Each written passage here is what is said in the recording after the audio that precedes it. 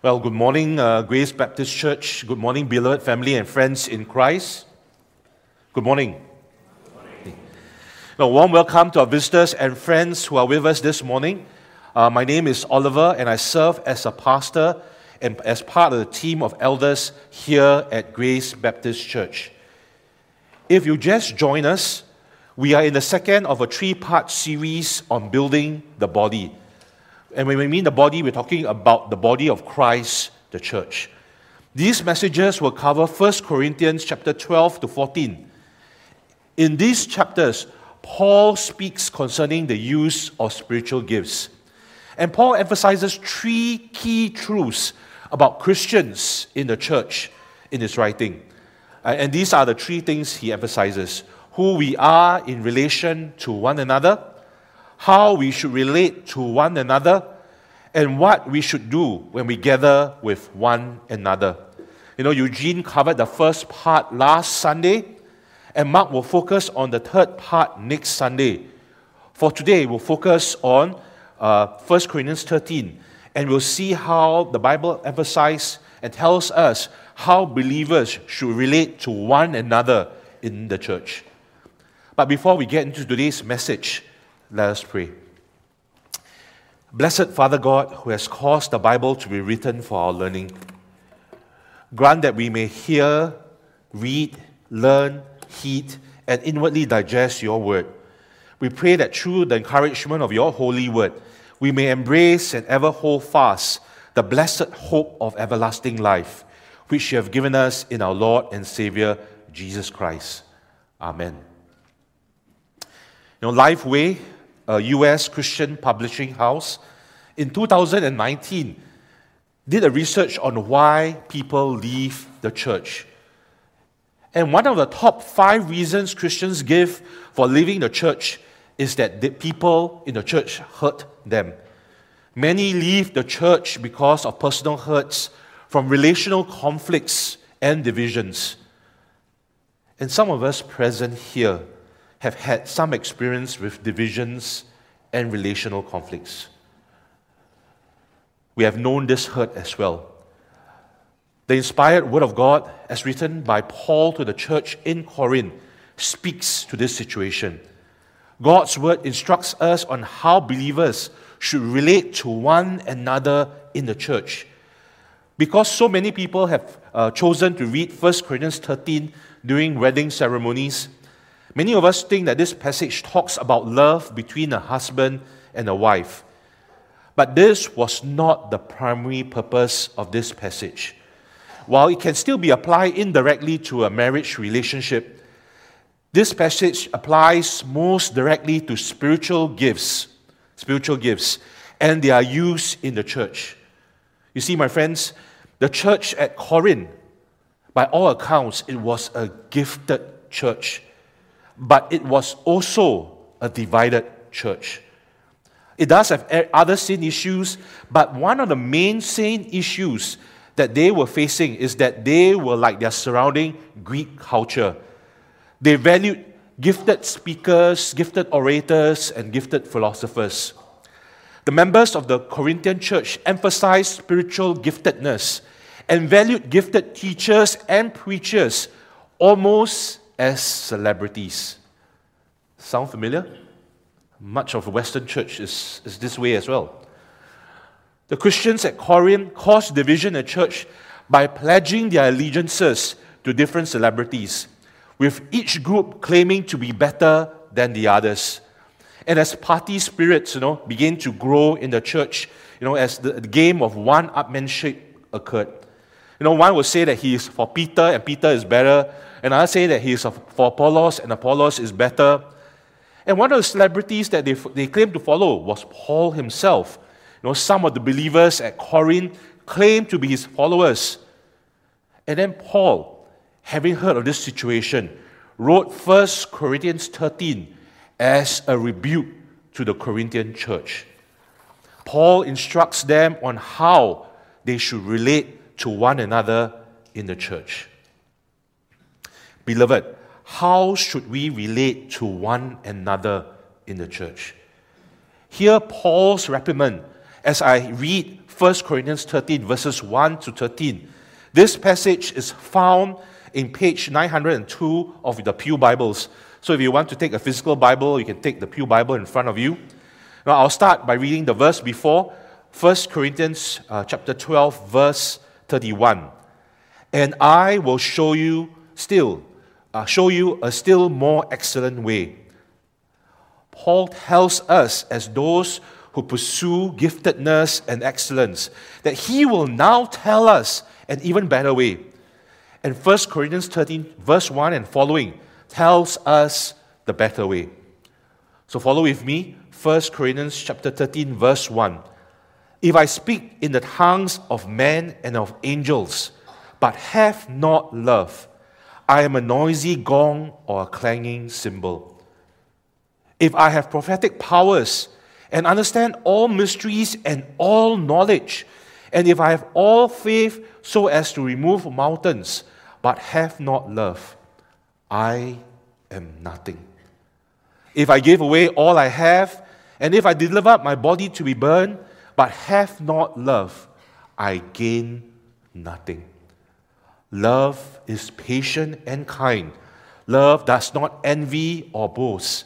It is not arrogant or rude. It does not insist on its own way. It is not irritable or resentful. It does not rejoice at wrongdoing, but rejoices with the truth. Love bears all things, believes all things, hopes all things, endures all things. Love never ends. As for prophecies, they will pass away. As for tongues, they will cease. As for knowledge, it will pass away. For we know in part and we prophesy in part. But when the perfect comes, the partial will pass away. When I was a child, I spoke like a child, I taught like a child, I reasoned like a child. When I became a man, I gave up childish ways. For now we see in the mirror dimly, but then face to face. Now I know in part, then I shall know fully, even as I have been fully known. Now faith, hope, and love abide, these three. But the greatest of these is love. Spiritual gifts are given to the church for the good of and to build up the whole body of Christ. But without love, we cannot build together. The church, which is Christ's body, grows as it builds itself up in unity and love. So for those of you who love to have a big idea, the big idea for today's passage is, without love, we cannot build the body of Christ together. Without love, we cannot build the body of Christ together. And there are three sections for today's passage. The first section, from verses 1 to 3, gifts are worthless without love. And from verses 4 to 7, so love one another. And lastly, the last part, verses 8 to 13, because love lasts. So gifts are worthless without love, so love one another, because love lasts. So please follow with me in your Bibles as we look at these 13 verses today. Give worthless without love, verses 1 to 3.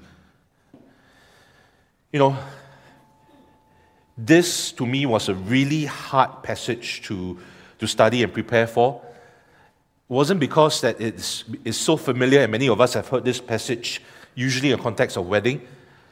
But I think these verses here are incredibly exposing of my own heart. It exposes the lack of love and the sinfulness that is still present. So I have a confession to make.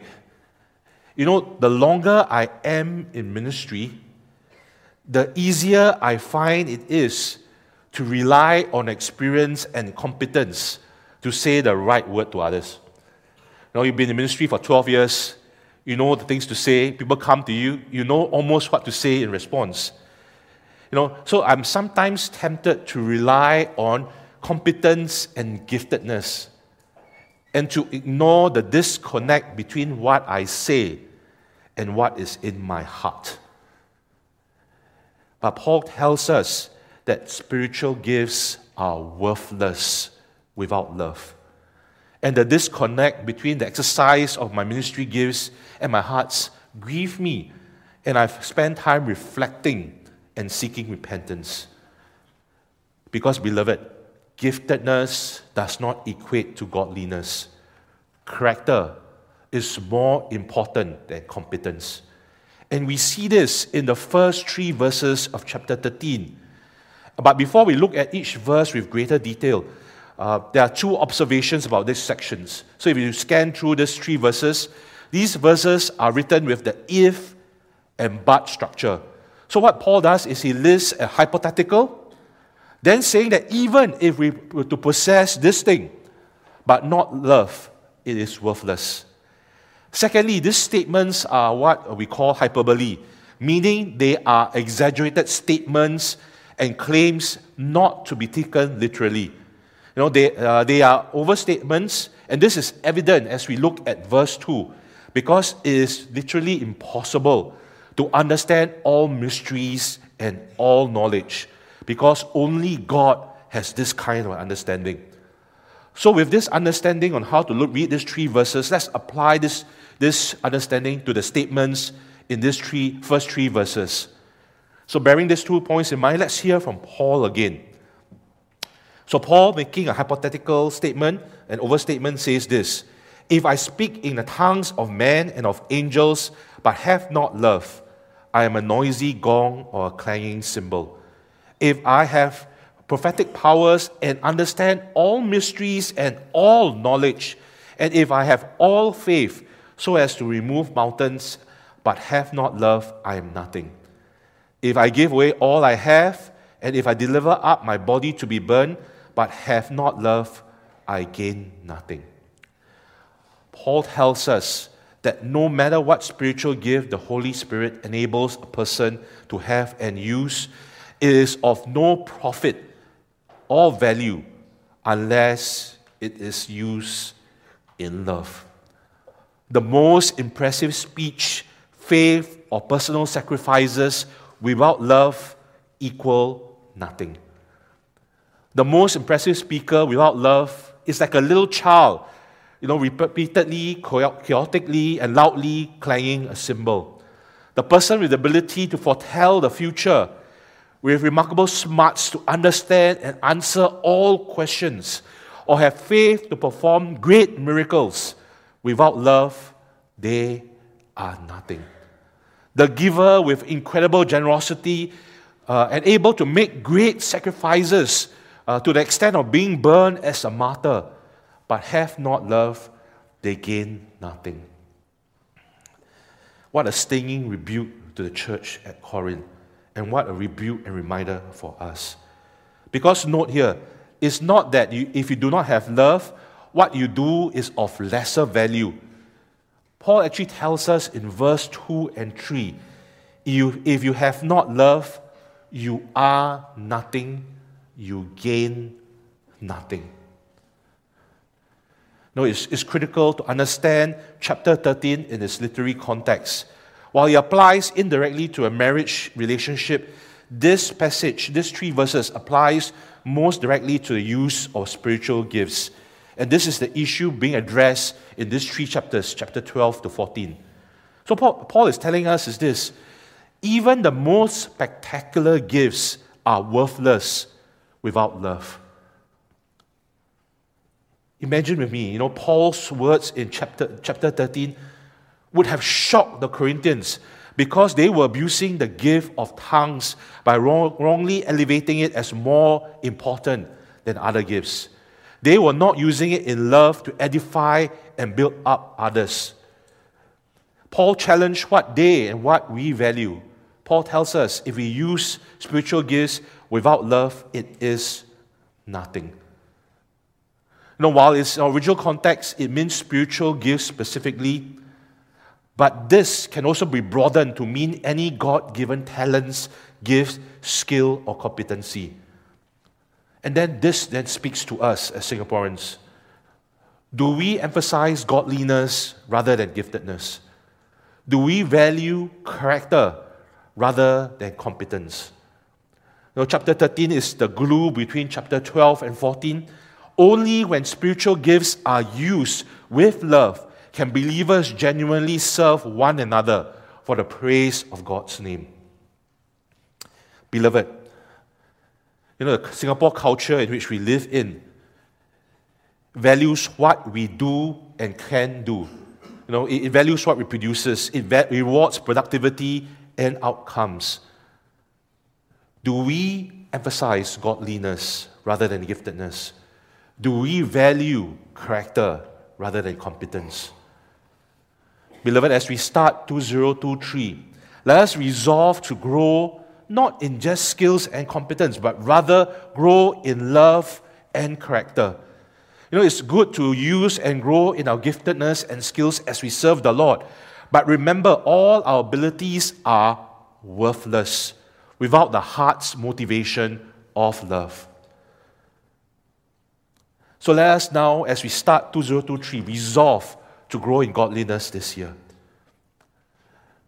That's for us individually, but what about this application for us as a corporate body? One area in which this applies into is what are our criteria for selecting our elders and leaders as a body of Christ here at Grace Baptist Church. 1 Timothy and Titus list the qualification of elders. And if you look at the list, there's only one competency given in that two lists. That is being apt to teach. If you study the rest of the list, the lists are character qualities. It's not that potential elders and leaders are to be perfect in these character qualities, but they should be seeking to grow in these areas. So, beloved, how do we select our leaders? Do we focus on godliness and character? And beloved, I urge you to continue to pray for your elders to be faithful and to grow in godliness and character, not just to pray for ministry accomplishments.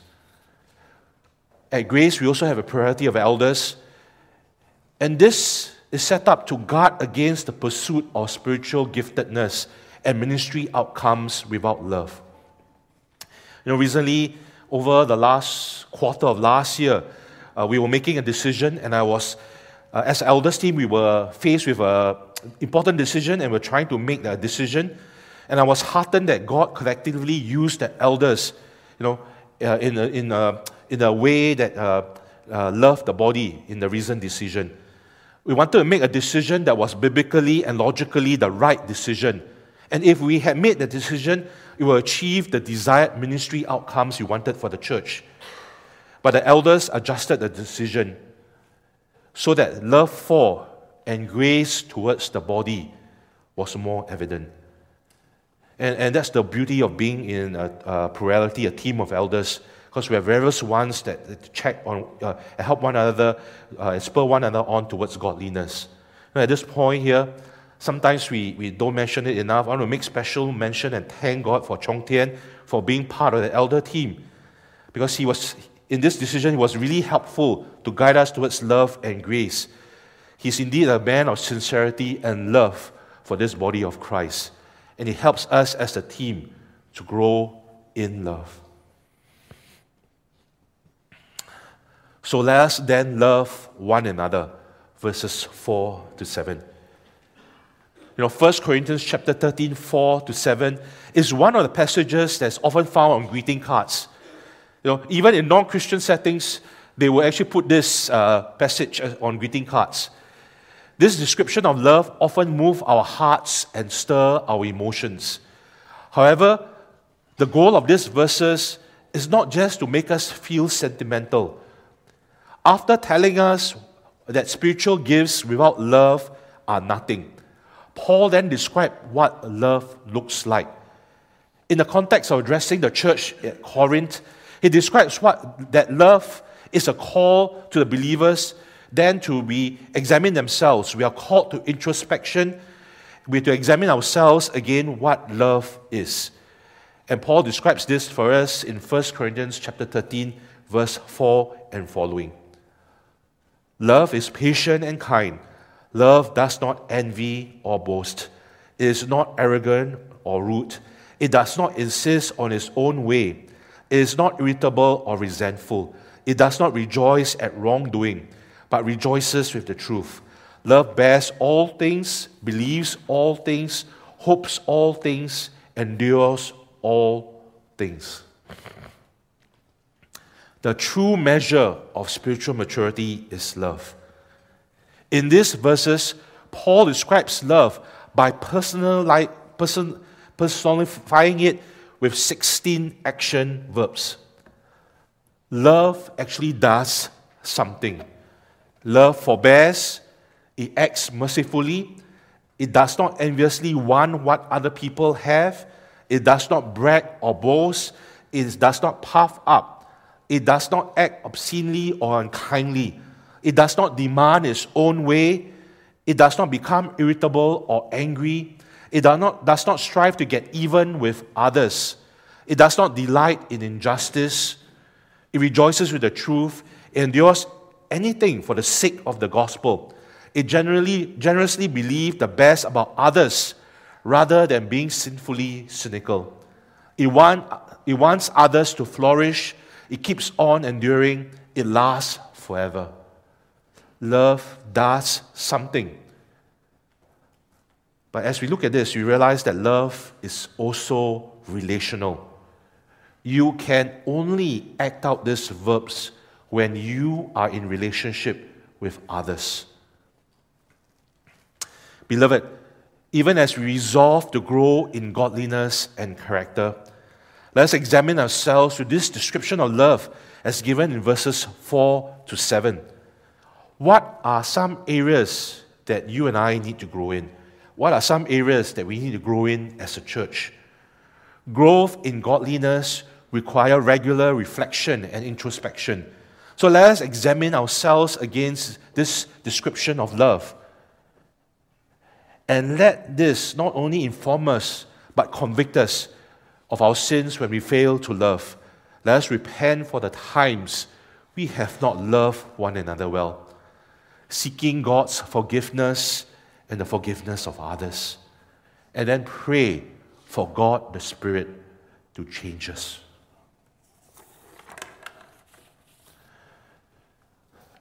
We can only put into practice love in a relationship with one another. Therefore, if you hear from the elders, we urge us as Grace Baptist Church to gather in the corporate gatherings of the church. We understand that some of us may have valid reasons when we have to give the assembling a miss, but as far as possible, let us gather together for our worship services, for our quarterly congregation meeting, one which is happening after this service right today, and prayer meetings. Let us gather so that we can increasingly know one another better, so that we can strengthen relationships and gives us opportunity to exercise love for one another. You know, sometimes we hurt each other when we gather. And we have experienced it. But remember, brothers and sisters, we are redeemed sinners. And as sinners, we will sometimes rub each other the wrong way. You know, the late pastor and author Eugene Peterson was once asked why he went to church. And his reply, I go to church to be irritated. What he meant was this, is that as redeemed sinners, we are not there yet in our growth in love and godliness. So, as redeemed sinners, as we interact with one another, there will be relational differences, there will be challenges, we'll sin against one another. These things are bound to happen as we interact. But even when these challenges come and when we get irritated, these are precisely opportunities for us to exercise our love muscles and to grow in patience and love. This is when we can learn to bear all things, believe all things, hope all things, and endure all things. Beloved, there are many other ways we can love and build the church body in 2023 as we gather together. You know, we can extend hospitality to others in our groups, in our homes. We can host and lead CGs. We can meet on one-on-ones or in smaller groups to read the Bible and pray for one another. We can also be involved as a team in outreach to the community. These are opportunities for us to exercise the love verbs of verses 4 to 8. So, beloved, what are some practical ways we can love and build the body of Christ here at Grace Baptist Church in 2023? Let us gather and do this as we obey the love instructions of 1 Corinthians 13. Finally, verses 8 to 13, as we look at it, because love lasts. With the recent economic challenges, some financial advisors were telling investors to buy precious metals like gold and silver. It's because these precious metals hold their value over time and last. But Paul, in this last section of this passage, talks of something else of even greater value and permanence: love. 1 Corinthians 13:8. Love never ends. As for prophecies, they will pass away. As for tongues, they will cease. As for knowledge, it will pass away. For we know in part and we prophesy in part, but when the perfect comes, the partial will pass away. When I was a child, I spoke like a child, I taught like a child, I reasoned like a child. When I became a man, I gave up childish ways. For now we see in a mirror dimly, but then face to face.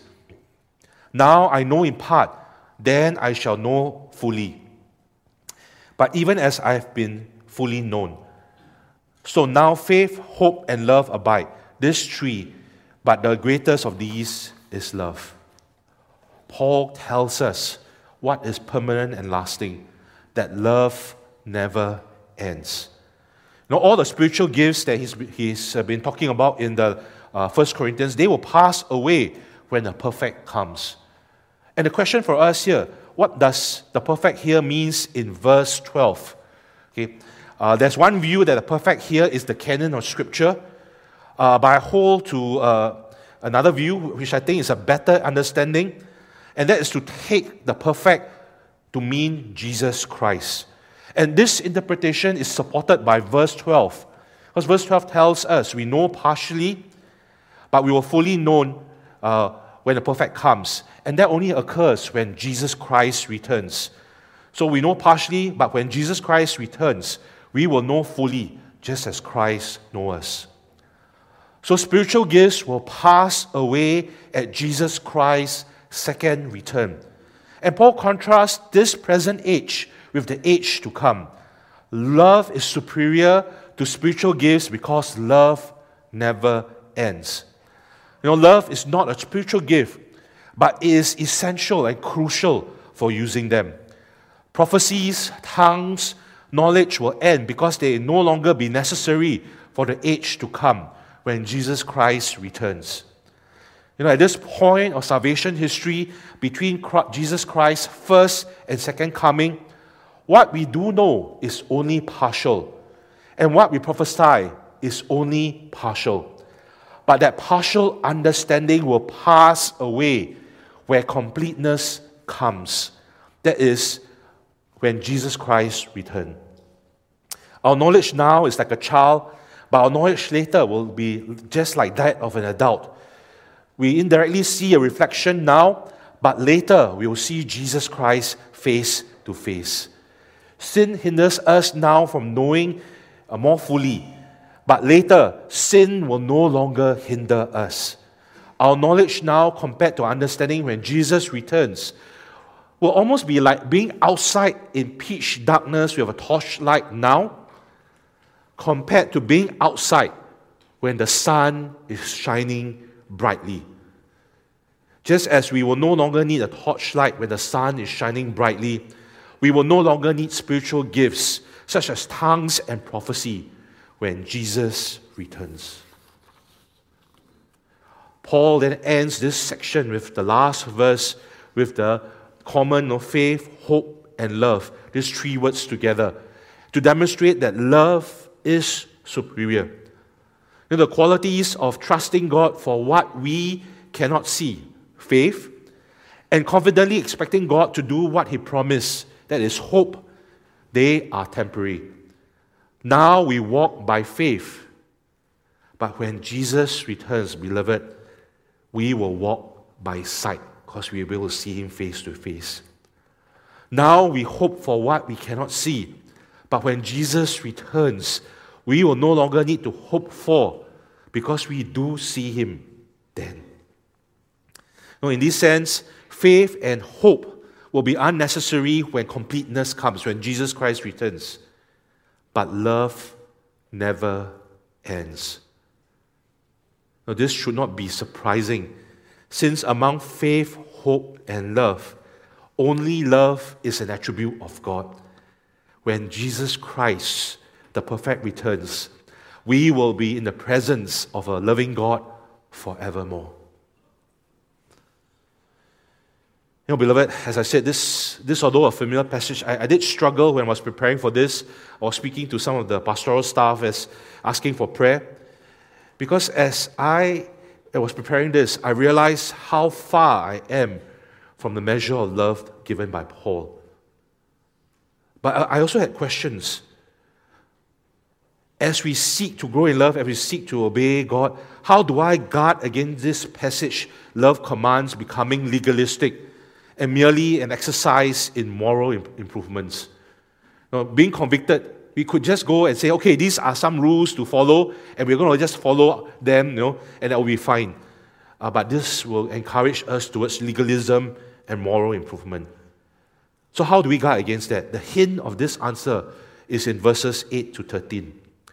When the perfect comes, that is when Jesus Christ returns to fulfill all of God's promises entirely. This is a gospel promise. What we see in the pattern of Paul's letter to the Corinthians is this same pattern. He states a spiritual problem that the church is facing, dealing with, and the solution he gives is the gospel and a particular specific application of it. And I'm indebted to pastor and theologian Stephen for his insight on how the gospel relates to this specific passage. He tells us this, he writes this: if love is to be love, if love will be the love we desire, crave, and long for, it will be necessary to have it come from outside us. And this is why Paul suggests that love is categorically different and permanently significant. Love happens outside of us. Love happens to us. Love is not merely the words we say, nor the feelings we feel, or even the deeds we do. It's something more significant than all of that. And only this kind of love can redefine and transform our lives. If love must be outside us to remain the love we want it to be, then only God Himself is the only one fit for this role of love. And what does God as love says? Love says that you are not noise. I hear you. I understand you. Love says, I know you all the way through, and despite your deepest fears, you are not nothing. You are precious. Love says, you are worth giving away everything I have. Love even says to us, I would die for you. Do we have anything less than this in the good news that has been proclaimed to us in Jesus Christ? Jesus looked at all our issues, our sin, our lovelessness, our terrible efforts at love, and whatever mess we have made most recently, and says simply, and that says not simply, I will die for you, but He did die for us. It is already done. Jesus became nothing so that we would know that we are not nothing. In this way, God, after all, is love and fills life with all the necessary meaning and power to be transformed that we crave. Love is not an abstract moral principle we should strive after. Love is a person. So instead of hearing what we need to do for God or others, we need to hear and heed what Jesus Christ has done for us. This is God's posture towards us in all our brokenness. In love, God is patient with us, the sinner. In love, God is kind to us.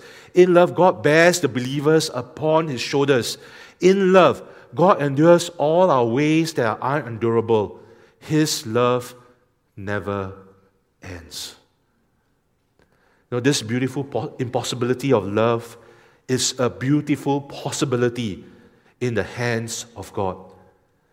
Suppose love is the game that humans play. In that case, the game that people expend all their time, energy, words, thoughts, and action on, the gospel then is a declaration that this game is over. Because this game has already been won.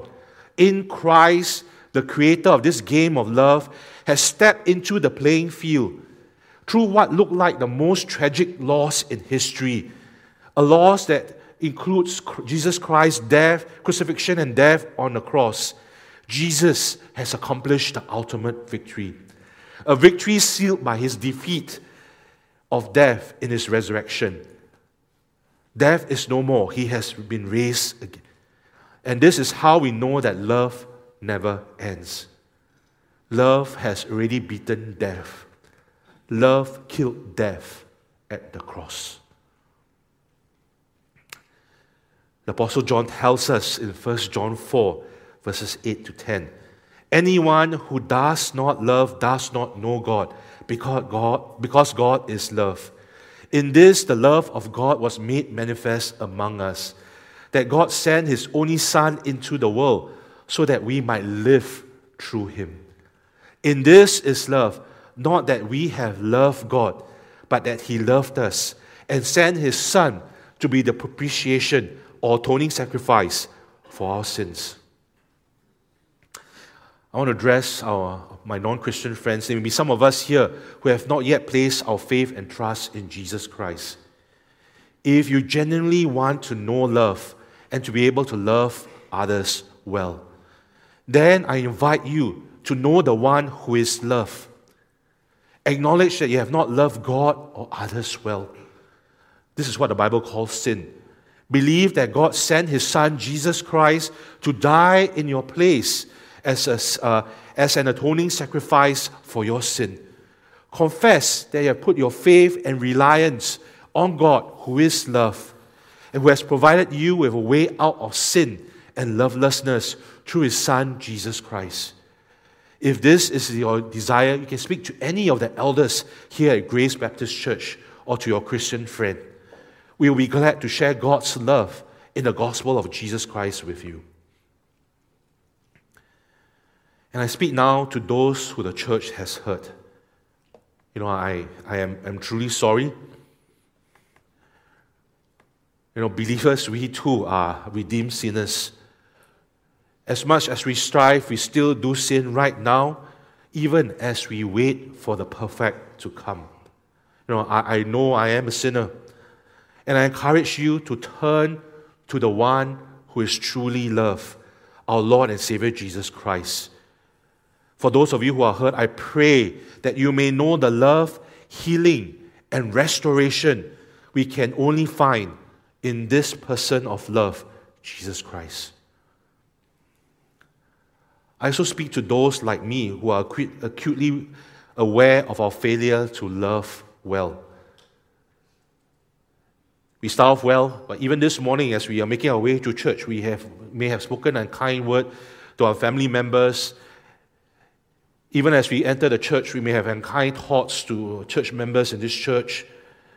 And we are clearly aware we fail to love well.